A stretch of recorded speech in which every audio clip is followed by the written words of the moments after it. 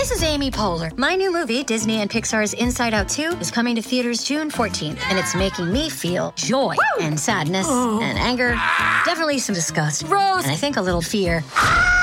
But I'm also feeling these new emotions like anxiety, embarrassment, envy, and ennui.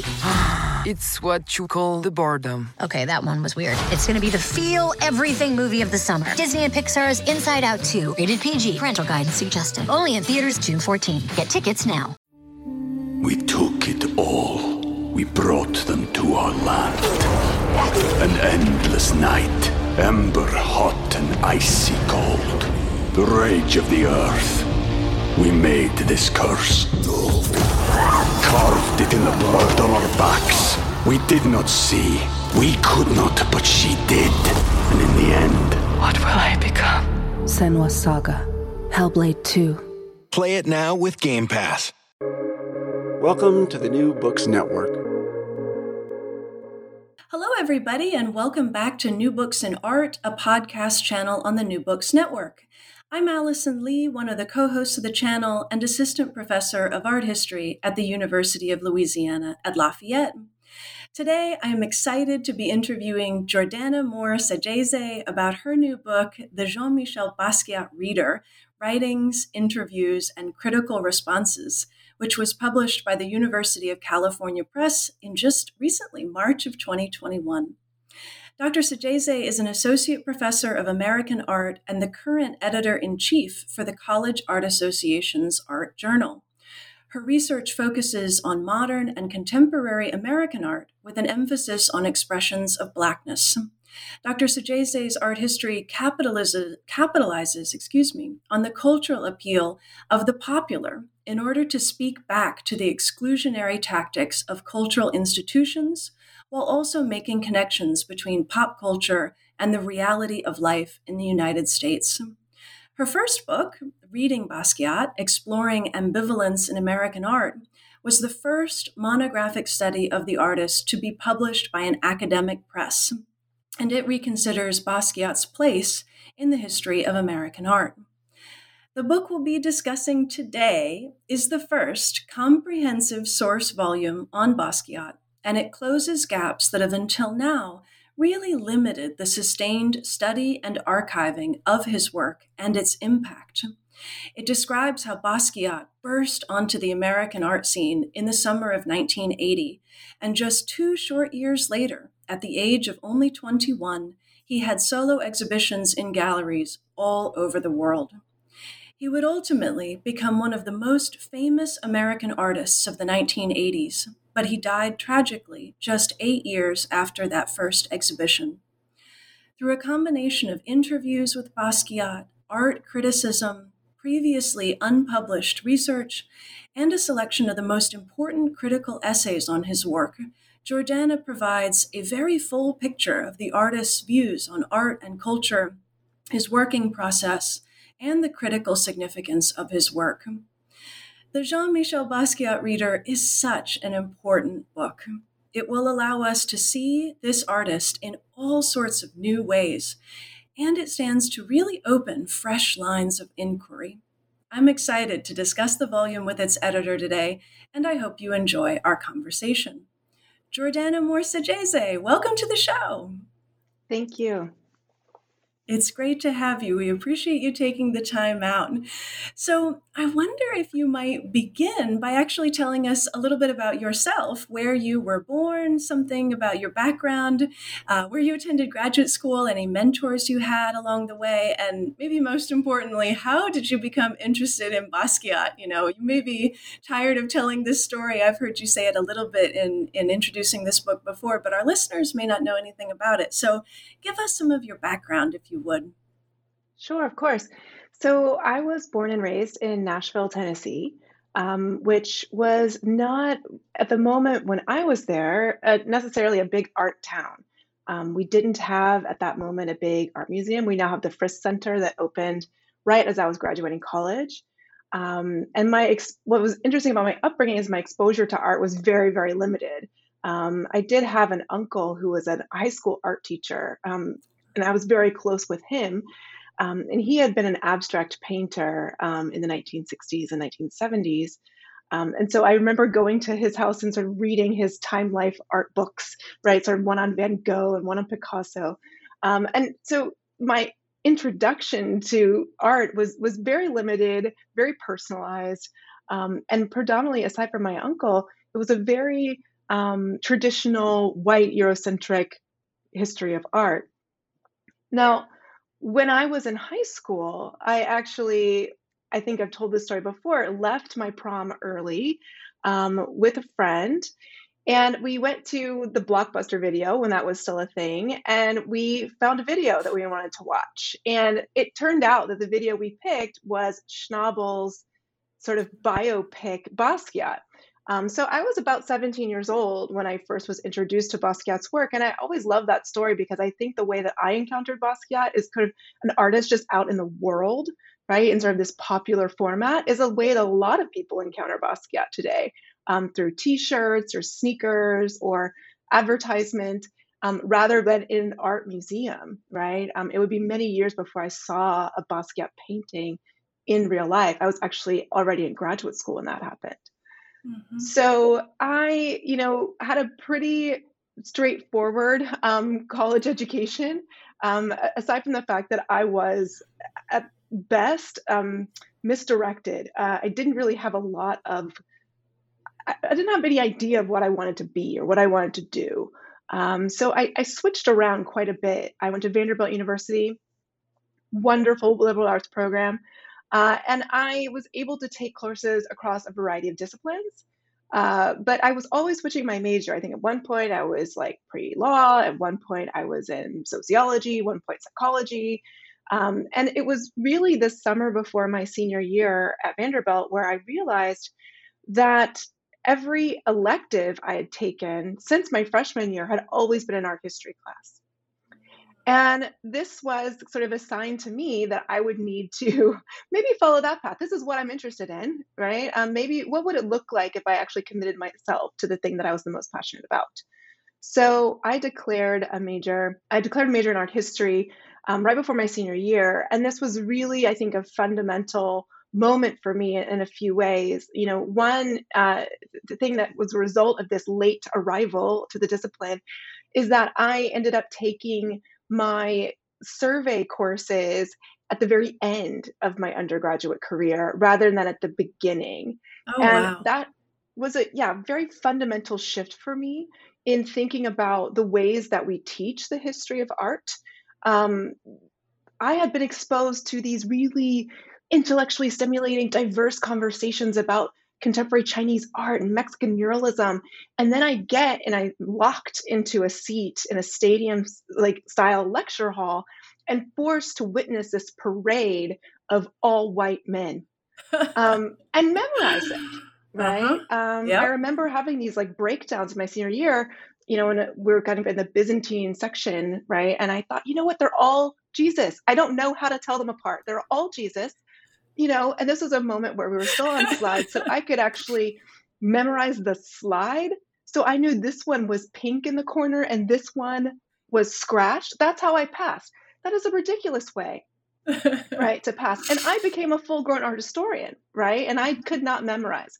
So that really changed, sort of thinking about why am I not seeing myself? Why am I not seeing Black artists? Why am I not seeing Asian artists? Why am I not seeing Latinx artists in these courses?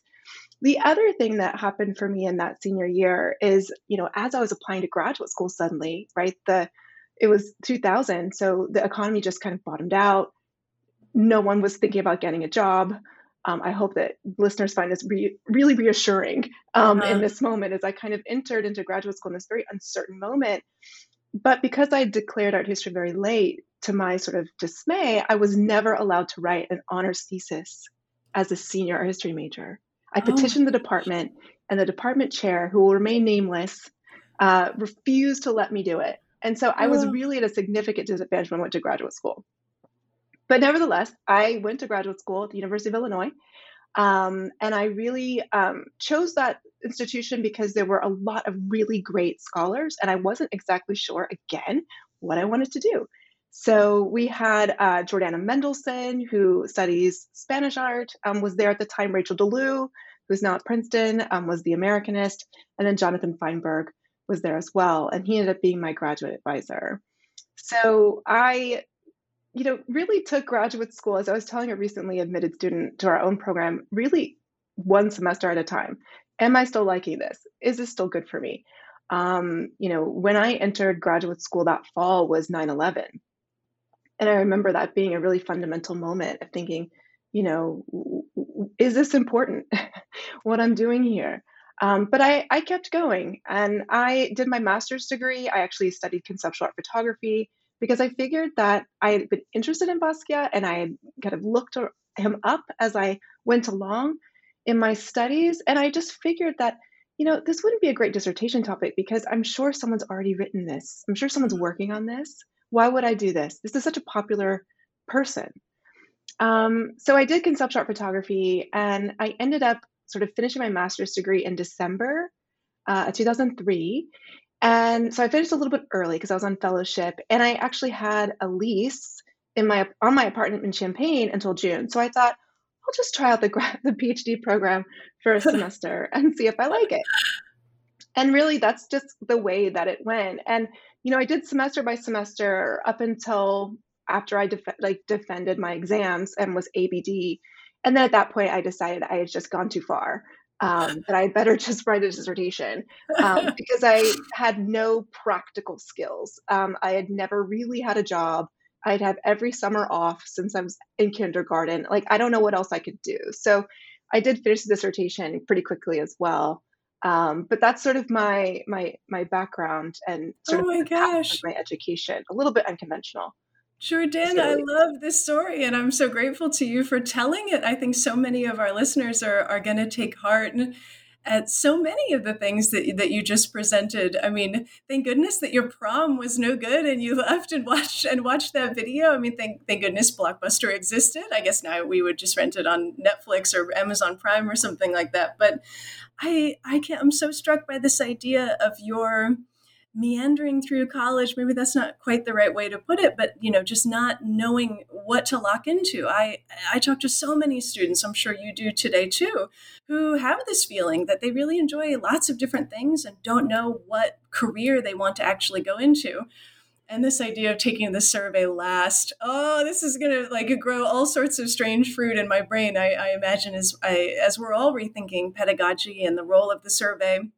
I've thought about sometimes, I'll just put this idea out there, what would happen if we taught the survey backwards? Like if we started with contemporary and moved all the way back to cave painting, how would that kind of rock the system? But I like this curriculum change idea just of putting it last and introducing these more kind of thoughtful and anti-canon kind of subjects first.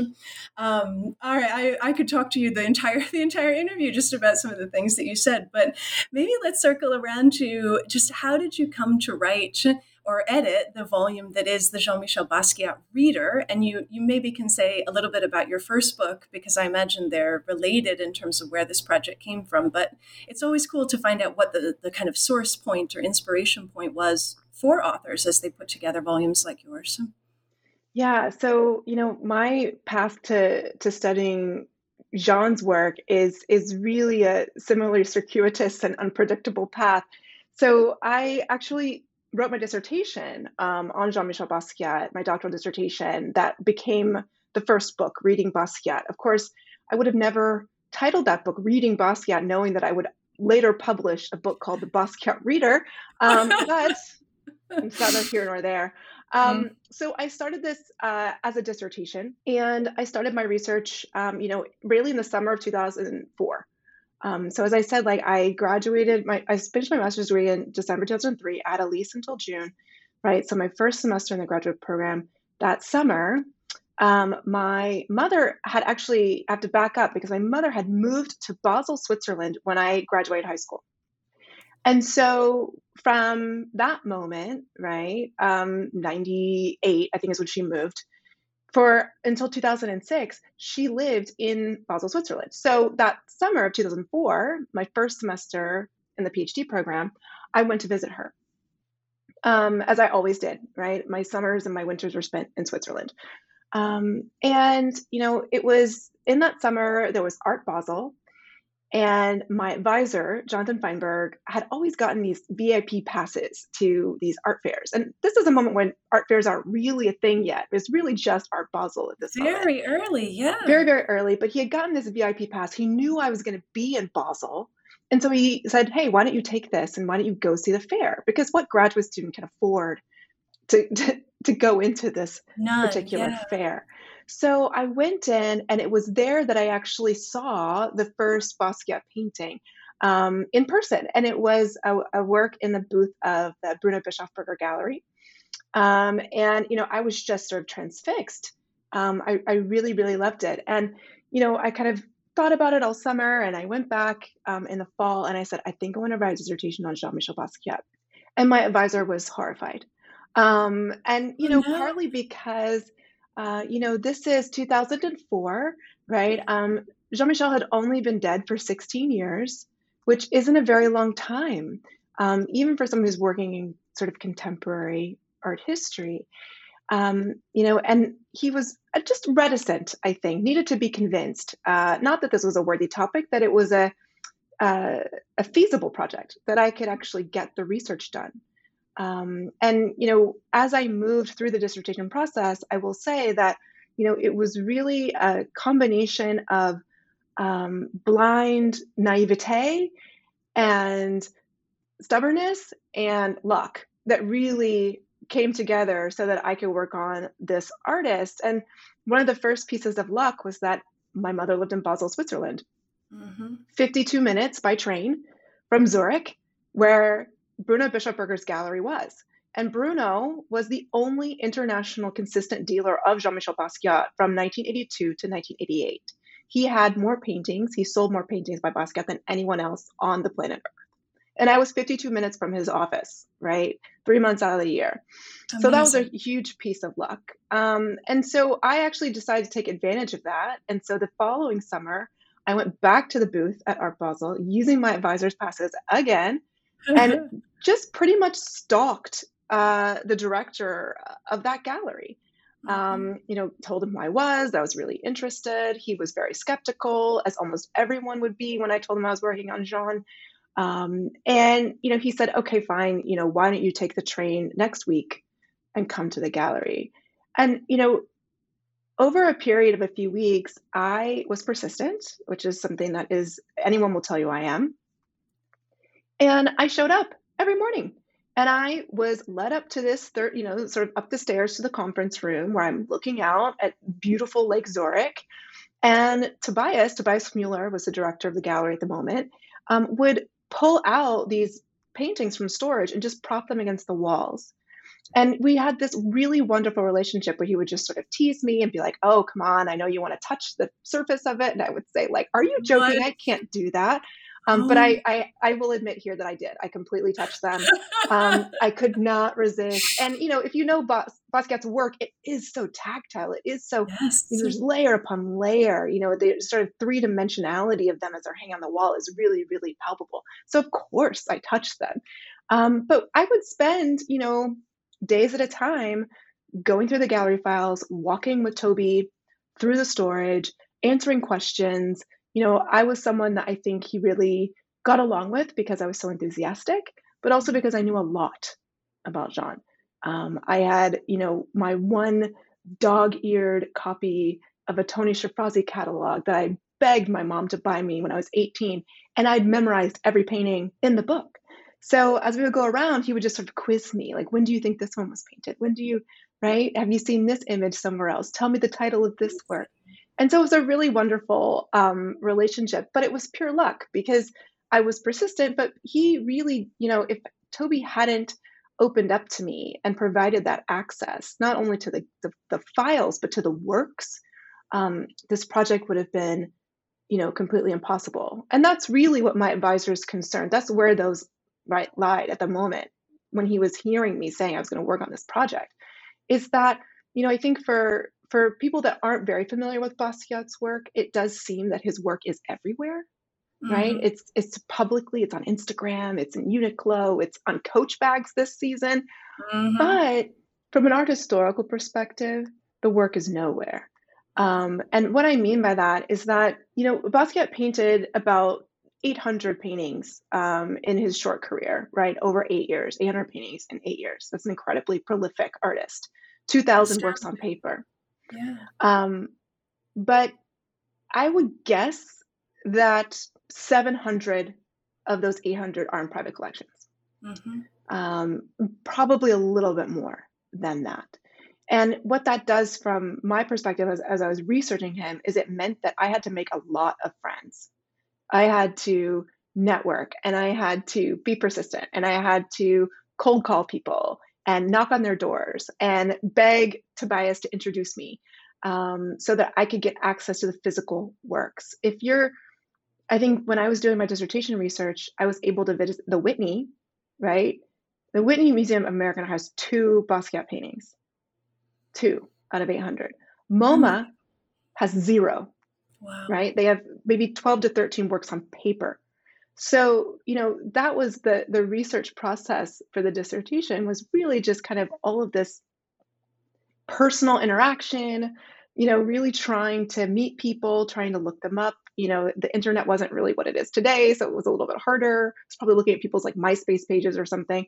And as I wrote the book, and I finished it, and I thought it was pretty good, and it turned into the first book, right, in 2014. But after I published Reading Basquiat, one thing that I noticed is that, well, one, it was the only monograph, right? And that was very important to me that I published the first monograph. It's still the only monograph, unfortunately. But I wanted to publish the first because I felt that was a really clear message to his place and significance within a history of American art. He's not just a pop star, right? That he actually has critical significance. And the arguments I make in that book are really about the discipline of art history itself and the ways in which it enacts silences around certain kinds of artists. And he was a victim of that, I think. But after I published the book in 2014, and this still happens today, I must get 1-2 emails a month from people that want to work on Jean. Have you seen this essay? Do you know what I can find? I have your book, but what else? And over time, as I saw that no one else is working on this, I'm getting all these questions. A big sort of catalyzing moment for me was the opening of the Broad Museum in Los Angeles and the Brandt Foundation in New York City. It was really in these moments that I realized that the work of Jean-Michel Basquiat may never become public.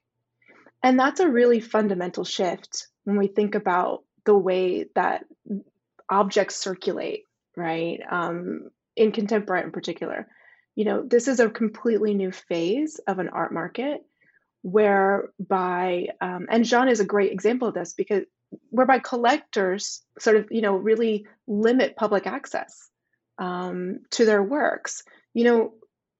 When the art market was a different art market, say the 50s, 60s, 70s, right? It wasn't sort of the booming thing that it is today. Collectors really, I think, for a large part, saw themselves as performing almost a public good, right? When you talk to collectors, right, of that generation, I remember reading a news story a few years ago about this postal worker who had this like incredible treasure trove. Do you remember this? This incredible treasure trove of abstract expressionist art, and you're like, what? And he, was sort of, quoted saying like, I didn't want this work to disappear, right? Like I knew it was worth something. I wanted to preserve it, right? But for the record, right? For history, not for my bathroom. Yeah. And so I think that once I saw the Broad open, and the Eli and Edith Broad owned six or seven maybe Basquiat paintings. And I thought, eventually these works will come to public collections, of course, right? But when they began opening a private museum, I thought, oh my God, like this is the pattern. This is what's going to happen, right? That we'll have private museums, right? And so I began to really question whether or not these works would ever enter public collections. And coupled with the idea that there is no public archive of his work. So, the process, my research process as an art historian is very different from a lot of my peers in that I have the responsibility to simultaneously create my own archive while performing the research. And I have colleagues at the University of Maryland who, are archaeologists, right? Like discovering the objects that they want to study, right? Unearthing them. And I am doing something very, very similar. In the process of making this book, I had to locate and all of these sort of extant, but they're very limited circulation, right? Interviews, criticism, some of Basquiat's own writings, all of these things that would otherwise never be publicly available, right, in an easy format. Even the private notebooks, which I published some excerpts in the New Reader, even his private notebooks are owned by a private collector, right? So I think the scale of sort of the privatization of Jean-Michel Basquiat is something that I'm really keen to try to work against, really, for the sake of scholarship and for the sake of the history of art. We took it all. We brought them to our land. An endless night, ember hot and icy cold. The rage of the earth. We made this curse. Carved it in the blood on our backs. We did not see. We could not, but she did. And in the end... What will I become? Senua's Saga. Hellblade 2. Play it now with Game Pass. Oh, there's so much that I want to follow up and ask you about and sort of prod you to say a little bit more about. I was so struck in reading the introduction, you do mention this problem of the majority of Basquiat's output is still held by private collectors rather than being in public institutions. And I hadn't even thought about the further element of, private museums versus public museums and the different quality there. And I so much agree with you that it's maybe not a completely unique problem that accrues to Basquiat, but it is one that's quite singular to him as I think over other artists. I don't know anyone else whose work is so famous, and yet I've encountered so little in just the way that you're describing. In fact, I think the first Basquiats I ever saw were at Gagosian Gallery. I mean, they were being bought and sold, or they were on a kind of active private market like you're describing. And then I didn't see one again until the Met Breuer had the unfinished exhibition, and they had an unfinished Basquiat that transformed my ability, I feel like, to teach him and to understand the complication of what he's doing. So maybe before we get into the book proper and how it's organized and what's contained in it, can I ask you what we do?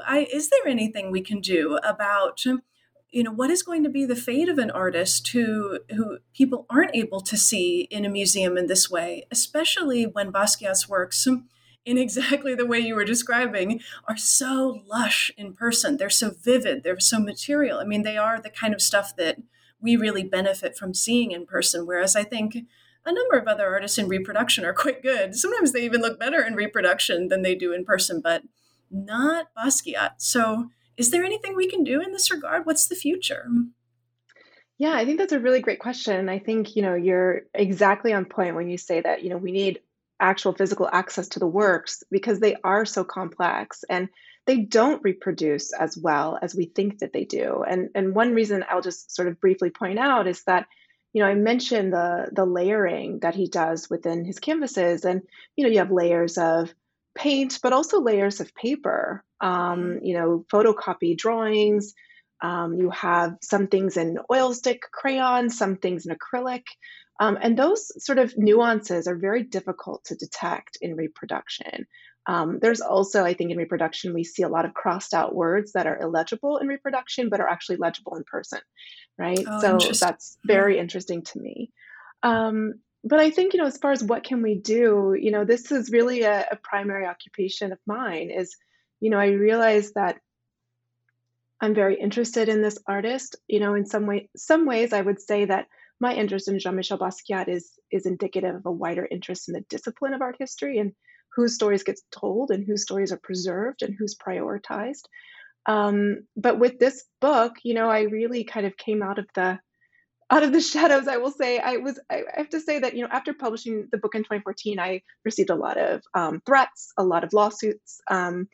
It's a very contentious world in which to work. And anyone who has curated or studied or published on his work will tell you the same thing.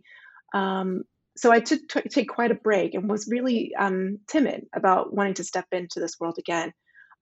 Which is, if you follow me on Instagram, you see I've already received a very mean email about this publication. So Oh, no.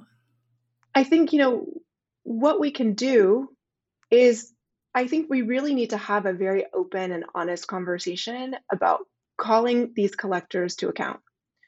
I think that we really, when we rely on the whims of private collectors to provide access to works of historical significance, therein lies the problem, right?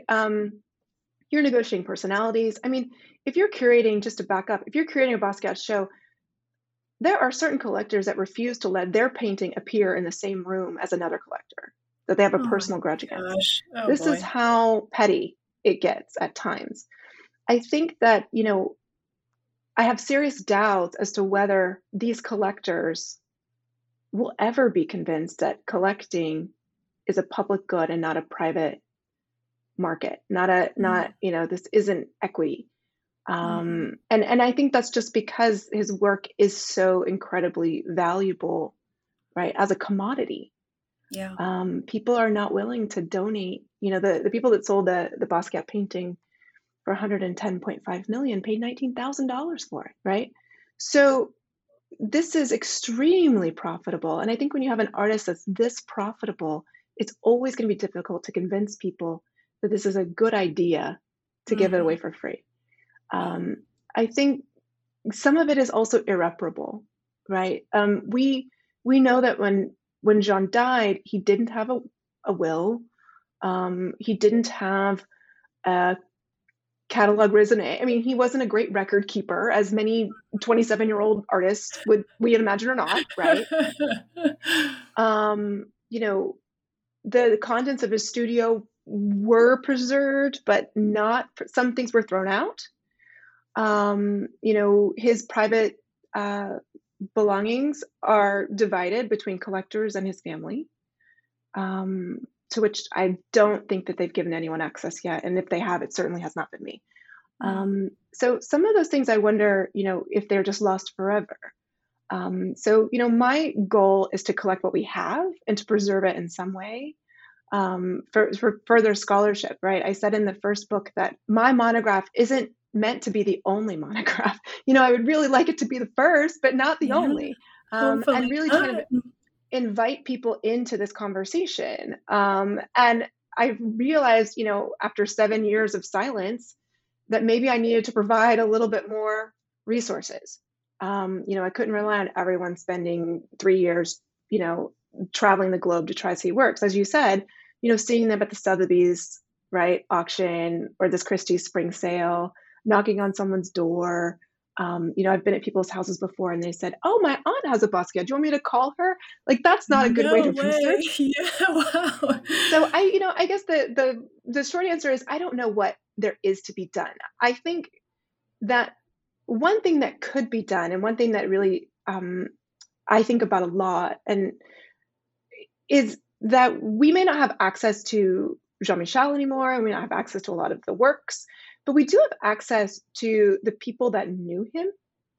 And what I would love to see is just an oral history project.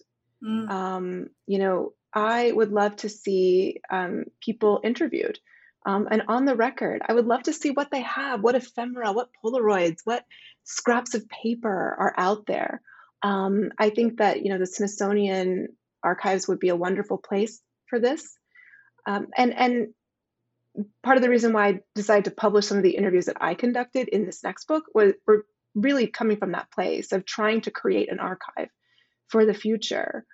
But I will say that every time I do a public event for Jean-Michel, like whether it's an exhibition or a reading or something, I always look in the audience and there's always someone who pops up that knew him.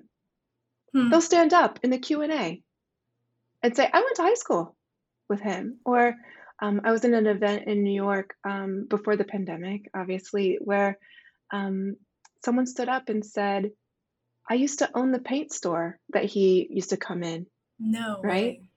Another person stood up and said, I used to sit with him in his studio for hours while he painted. I never knew this. I never knew these people.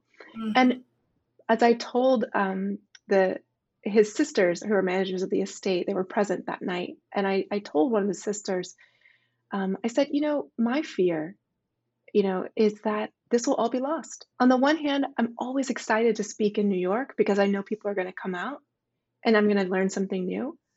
But the historian side of me is horrified Mhm. that we're continually missing, right, these huge chunks of someone's life and of their output.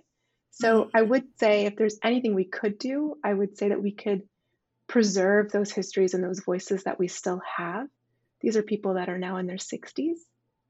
They're not going to be around forever. So that's something that I would really like to see done.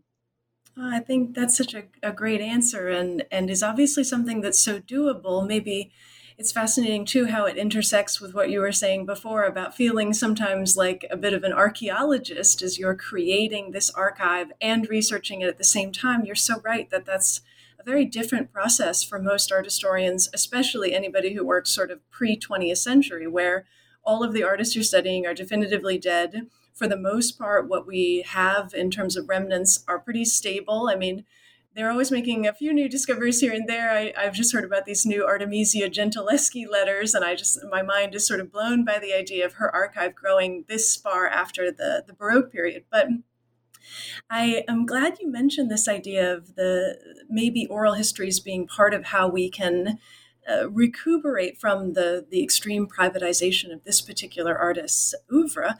And it intersects nicely with me saying just a little bit about the structure of the book. So it is organized around 5 broad sections. The first is interviews, which maybe we could talk a little bit more about. I'm fascinated by this idea of interviews he did in his lifetime. And then you also have in section 4 interviews that you conducted with people who knew him of the kind that you're describing, remarkably just standing up in Q&As and things and saying, oh, I knew him. And, that must be overwhelming. It makes me want to ask if University of Maryland has tons of research assistants for you to be, immediately interviewing these people and seeing what we can do with it. I imagine the answer is no. But, we all are searching for more resources all the time. So interviews are first, then you have texts by Basquiat, and you already described those excerpts just a little bit before.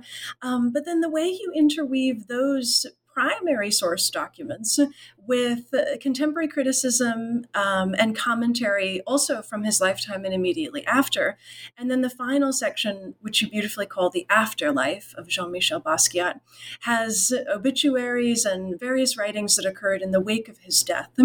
Last but not least, I imagine most interviewers won't point out that you have an astoundingly comprehensive chronology, or that all attempts have been made to make a chronology that is also so vital for those who want to work on this artist. So I feel like I could ask you a ton of different things, but I want maybe to ask about the interviews in particular, because I think our listeners will find how you did the interviews that you did, how you decided which ones to include in the section that are not interviews that you conducted, but ones that he gave in his life. There's so much choice being made in this volume. And it reads so beautifully and so comprehensively, though obviously there's always more, right? What we hope is that there's more and more and more in an archive to be discovered. So how did you go about interviewing these people? Was it, again, just persistence and connections? And were there any interviews you did that aren't in the volume that you wish could have been, or things like that? I just would love for you to say more about that element. Yeah, that's a really great question. So I actually write a little bit of a story in the book about how I end up with these interviews, and it's not a very conventional process. I, in writing the dissertation, was able to. Well, my first interview was Michael Holman, and Michael Holman was a sort of a figure in the downtown New York scene. He was also very well known within sort of the sort of days of hip hop. He hosted a hip hop TV show, and he was probably of most interest to me because he had formed a noise band named Gray with Jean-Michel in 1979. So I dug up Michael. He was living in New York at the time. I was living in California at the time. It was 2006, I think, and I found him online. I found like a Hotmail email address and just emailed him and like, can I come talk to you? And he said yes. I couldn't believe it. So, this was like my first, I will never forget this. It was my first, like, I'm a serious researcher trip, right, to New York. I made an appointment so the Whitney could bring out the paintings so I could stare at them for a couple of hours and like pretend I knew what I was doing with these. And then I remember I had bought these really, my first pair of like professional, Professor Lady flats, very sensible. But I had not broken them in. And I'll never forget, I was like an hour early. I had to go up to Yorkville in New York where Michael was living at the time. It's like an hour early. I was so nervous. It is September and it is a heat wave, right? And so I'm like sweating in these brand new shoes that are not broken in. I've got blisters, like my feet are essentially just bleeding while I make my way up to his apartment. And he was really just the most generous, open person I could ever have hoped for. We talked for 3 or 4 hours about almost everything under the sun. He brought out this little beautiful work he has in his apartment by Basquiat. It's like a little flea. It's just beautiful. And, we talked and talked and talked. And in the course of our conversation, I had mentioned to him that I had tried to contact 2 people, right, as like my first go. And it was him and it was Fred Brathwaite. And Fred Brathwaite is better known as Fab by Freddy. He was an early friend of Jean-Michel's.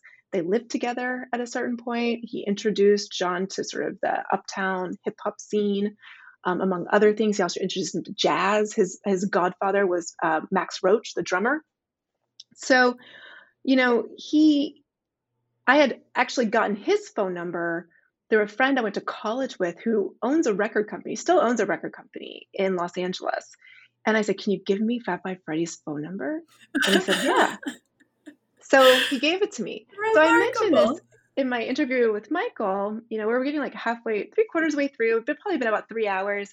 And he says, you've got to talk to Freddie. And I said, it's funny that you mentioned that because I've called Freddie and he hung up on me. Oh, no. Several times, right? Several times. And he said, oh, that's so weird. So, and I actually transcribed the part of the conversation that I heard on my end as Michael picks up the phone in his apartment and calls Freddie and says, I've got this girl here. She really knows her stuff. She really wants to talk to you. Can you talk to her? I don't know what Freddie said, but it obviously was not a yes. And so he hung up, but I think he felt so terrible that he invited me to a party that night. And he's like, there's a new hotel open, the Bowery Hotel just opened. Why don't you come? My friend is having a birthday party. And I was like, okay, like I'm going to try. So I went and it was the birthday party of Suzanne Maluk, who was Jean's girlfriend. Yes. And sort of his first sort of, major relationship and sort of a friend for a long time right after they had broken up. And so I got to meet Suzanne and I said like, please, please, please, I'm leaving the next day. Can you talk to me? She said, no. I said, I'll come back. So, I interviewed Michael, I interviewed Suzanne through Michael. Then in 2010, I saw a retrospective of Basquiat's in Basel. I flew to Basel. My mom wasn't living there anymore. I just went to the retrospective. Toby, who worked at the Bruno Bischofberger Gallery, actually invited me to the VIP opening. So I went. It was very uncomfortable. Freddie was there, and I had this very awkward run-in with him. The father of the artist was there. That was also not a great interaction. But I survived, and there was there was a panel. Basquiat and Friends was the name of the panel the next day, where Suzanne was there, Michael was there, Stephen Torton was there, who was Basquiat's studio assistant, and they were all talking about Jean. And I actually did get to interview Stephen later on as I was working on the book, right? This is really a book project at this point. Stephen did not grant me permission to publish his interview in this book. But I do have Michael and Suzanne. That summer when I was in Basel, I actually finally got to interview Bruno. I had been trying to interview Bruno for, I don't know, at that point, 7 years, he finally invited me up to his house where I was just completely overwhelmed. I mean, there's a really thin line between collector and hoarder, like a really thin line. And it's really just how much money they have, right? So it's like triple hung Warhols and like Ming vases on top of Chippendale sideboards. And, there were Basquiat paintings that I hadn't seen before in his house. And he interviewed me, and I interviewed him. He interviewed me, right? He had like a dog-eared kind of copy of my dissertation on his table, and he was like flipping page through page, like, where did you get this? This information is wrong. Can you send me a copy of this article? And so that was the Bruno interview. That's how I did that one on the way to the book. And I also called up Robert Farris Thompson as I was working on the book. And I published that one here. And then I have a couple that I did, just for this volume. Dieter Buchart is a curator who has had a hand in every single Basquiat exhibition since 2010. So I wanted to interview him as, really a question of the market, his role, exhibitions of Basquiat, what's going on. Why aren't there more by other curators? And then Erica Bell. I interviewed her as well as Diego Cortez. As a result of that New York event that I mentioned at the Naumont Gallery, I did a talk with Diego, Jeffrey Deitch, and Dieter moderated. So I met Diego that night, and I said, "Can I interview you for this book?" And he said, "Yes." And the person that stood up from the audience and said, "I used to sit and watch him for hours," that I didn't know of was Erica Bell. And so I said, "Let me interview you for the book." So that's kind of how I got them. It really was just all personal relationships. A lot of, I think just really being clear that I was interested and that I was serious. It was a lot of convincing, to be honest, because a lot of these people, I think we have to remember this was their friend. And this person very tragically died. And they don't necessarily want to relive that. And they're forced to relive that because that friend broke the auction record, right, in 2017 and has never been able to fade away. I think that they've also, because I didn't start working on him until 2003, 2004, in that interim period, there were a lot of people, I imagine, that tried to work on him. And I always got the sense that these other people who had said they were going to write dissertations on Basquiat or said they were going to do a master's thesis, it never materialized. And these people, the people that I interviewed, felt a little bit burned by that it had been maybe a waste of time. Some of them felt that in other publications, they had maybe been misrepresented. So I think there was a lot of hesitation there, and it just took a lot of personal time in order to overcome those hesitations and convince people to talk to me. I'm so struck as you're explaining all that and telling these stories. I can't help but say, I hope you write some sort of autobiography. Maybe, I don't know, maybe in retirement. I know these things.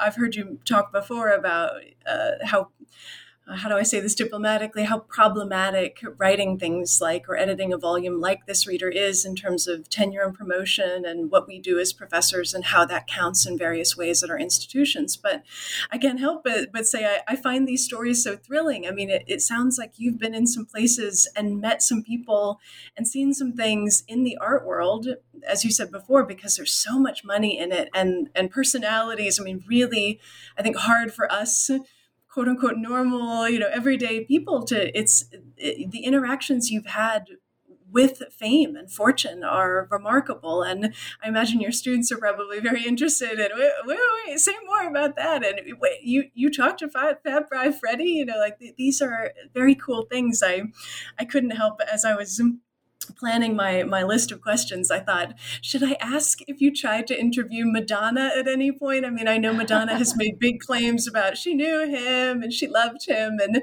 it makes me wonder.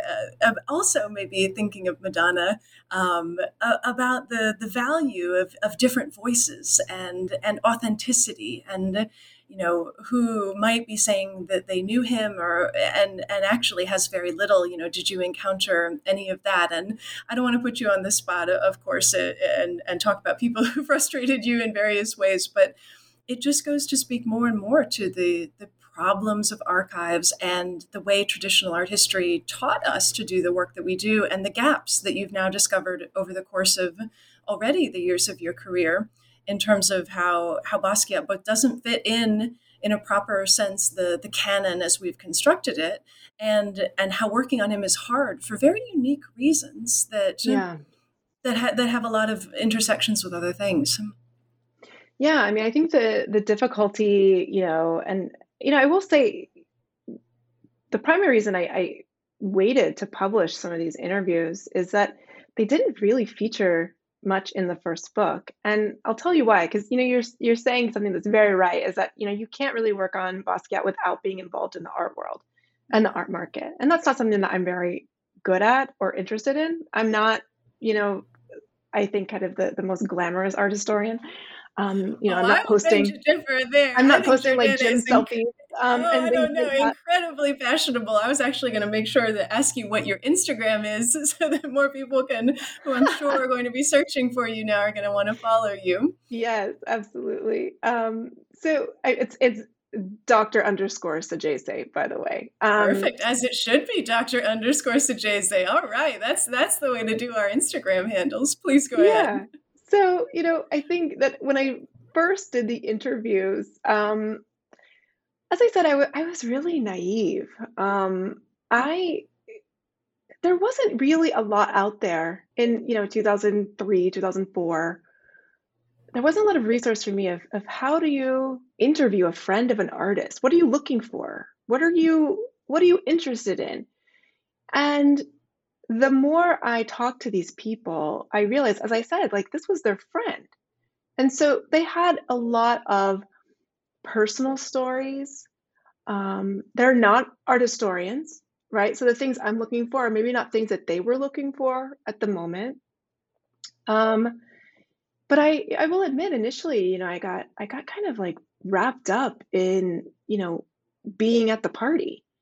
And feeling like, oh, is this what it's supposed to be like? I kind of had those like visions of, those old videos of like Harold Rosenberg, like sitting down at the Cedar Bar, right? Like with de Kooning and Pollock. And I'm like, am I that? Is that me? And I'll just spoiler, I'm not. But in my early days of like, graduate study, I didn't know what I was looking for. And, I would get home and, first of all, I will just warn you that you should never conduct a 3 or 4 hour interview. Like, transcription is a beast. Do not do that to yourself. And so I was transcribing it and I was realizing, like, this is all very interesting, but this has nothing to do with an argument. This has nothing to do with what I'm thinking about. It's all about him as a person. And so I really pushed in the book to maybe not include as much as I could have. And it really was because I was determined to see him as an artist and to not get caught up in the mythology and the celebrity and the story, because I felt that had really threatened his sort of place and his status. He became too famous. Right? Like Richard Marshall said, first became famous, then he became famous for being famous, then he became infamous, right? Like that was sort of the legacy of Basquiat, and he really struggled to achieve recognition because of that. And so I was very wary of perpetuating some of these interests of like, oh, his personality, right? And, if you read in the book, I published some of his obituaries, and a lot of them are about his personality. Not about, this is one of the greatest American artists to ever live, right? He had an anger problem. He threw something down on someone's head after they knocked on his studio door. These are the stories we tell. So, it's a lot about kind of trying to parse through what's critically significant and what's just personality. And I really wasn't sure what to do with that the first time around. But I think you also bring up another point, which is, you know, always bothered me is that in many cases, the interviews we have are the interviews that I could get. Mhm. Doesn't mean that they're the only interviews. So that doesn't mean that these are the most expert, right? It just means these are people that talk to me. And I'll give you a really good example. One of the big debates in my mind is around Jean's early artistic career as a street writer named sort of under this collective SAMO, stand for Same Old Shit. He did it with two high school friends, Al Diaz and Shannon Dawson. We know about Al Diaz. We don't know much about Shannon Dawson. And when we look at sort of the first published photo of SAMO, right, Village Voice, December 1978, we see Al Diaz, we see Shannon Dawson, and we see Jean-Michel. But in every story told afterwards, it's only Al and Jean. And I wonder what's going on there. You know, we often hear from the people that are willing to speak the loudest. And to my knowledge, I've never encountered Shannon Dawson. I've never met him. I've never heard him speak. He doesn't, do the circuit of these, tours and panels when exhibitions open. So I think there's a lot more out there that we haven't uncovered. But it really is just a consequence of who's willing to speak and who can I convince at this moment. Oh, I feel like it's such an exciting, I don't know, he's such an exciting person to work on for all the reasons that you were just describing. And it's strange to say that someone who's so famous is so on the verge in the way that you're describing, but it's so obvious that more serious work needs to be done on him, and more serious work following the archive that you've already begun to create with this book, which I have to say, as I read it, I think you did a beautiful job minimizing the rock star quality that we're all already so aware of. I mean, you don't need to reiterate it in many ways. I think you handle his death with a real sensitivity where it is not sensationalized. It doesn't come to the forefront. It isn't even really mentioned very much in the book in a way that is so subtle as a change, or as a turn away from thinking about him in this legendary mythologizing way that we have for so long, so that really serious work can start to come to the fore, like your own. Well, I hate looking at the clock and realizing that I've already taken up so much of your time. So I'm going to ask you the traditional last question, as much as I'd like to ask you about a bazillion other questions about Basquiat and the process of putting the book together. But what are you working on now? What can we look forward to coming out next from Jordana Moore Sagese? So I am at work now on a new book. I will say that I'm always working on Basquiat things. There's a show that's opening in Montreal next year that I'm in sort of an advisory role, and I wrote for that catalog. And there's a show coming up in Paris, and I'm working on a catalog essay for that. So the Jean-Michel stuff always is running in the background. But I have a new book project that is looking at representations of late 19th century Black boxers. And thinking about them and the Reconstruction period in particular as really setting up, but also shoring up ideologies of white masculinity in that moment. This was inspired in many ways by, sort of the violence we've seen in the last decade, sort of publicly seen, right, and recorded against Black men, and really sort of how do these men become the most threatening of all.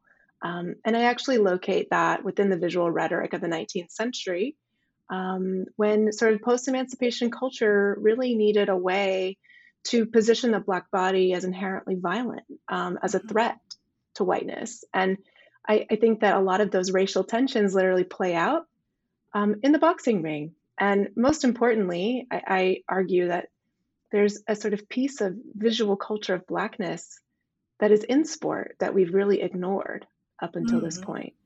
These are men that are incredibly famous in their time, but we know virtually nothing about them. So that's my new project. and I'm hoping that it'll be out in 2023. I'm particularly enthused to hear about that. I work on masculinity, so any contributions to that line of thinking, especially as it intersects with a race, is just at the very forefront of what I can't wait to gobble up and hopefully interview you, in 2023 about next. So all I can say is I really enjoyed talking to you about this volume today. I think it stands to make a really significant contribution to art history. My name is Allison Lee, and you've been listening to New Books in Art, a podcast channel on the New Books Network. I've been talking to Jordana Morse-Adjei about her new book, The Jean-Michel Basquiat Reader, Writings, Interviews, and Critical Responses. I hope many of you will pick it up. Thanks so much for listening.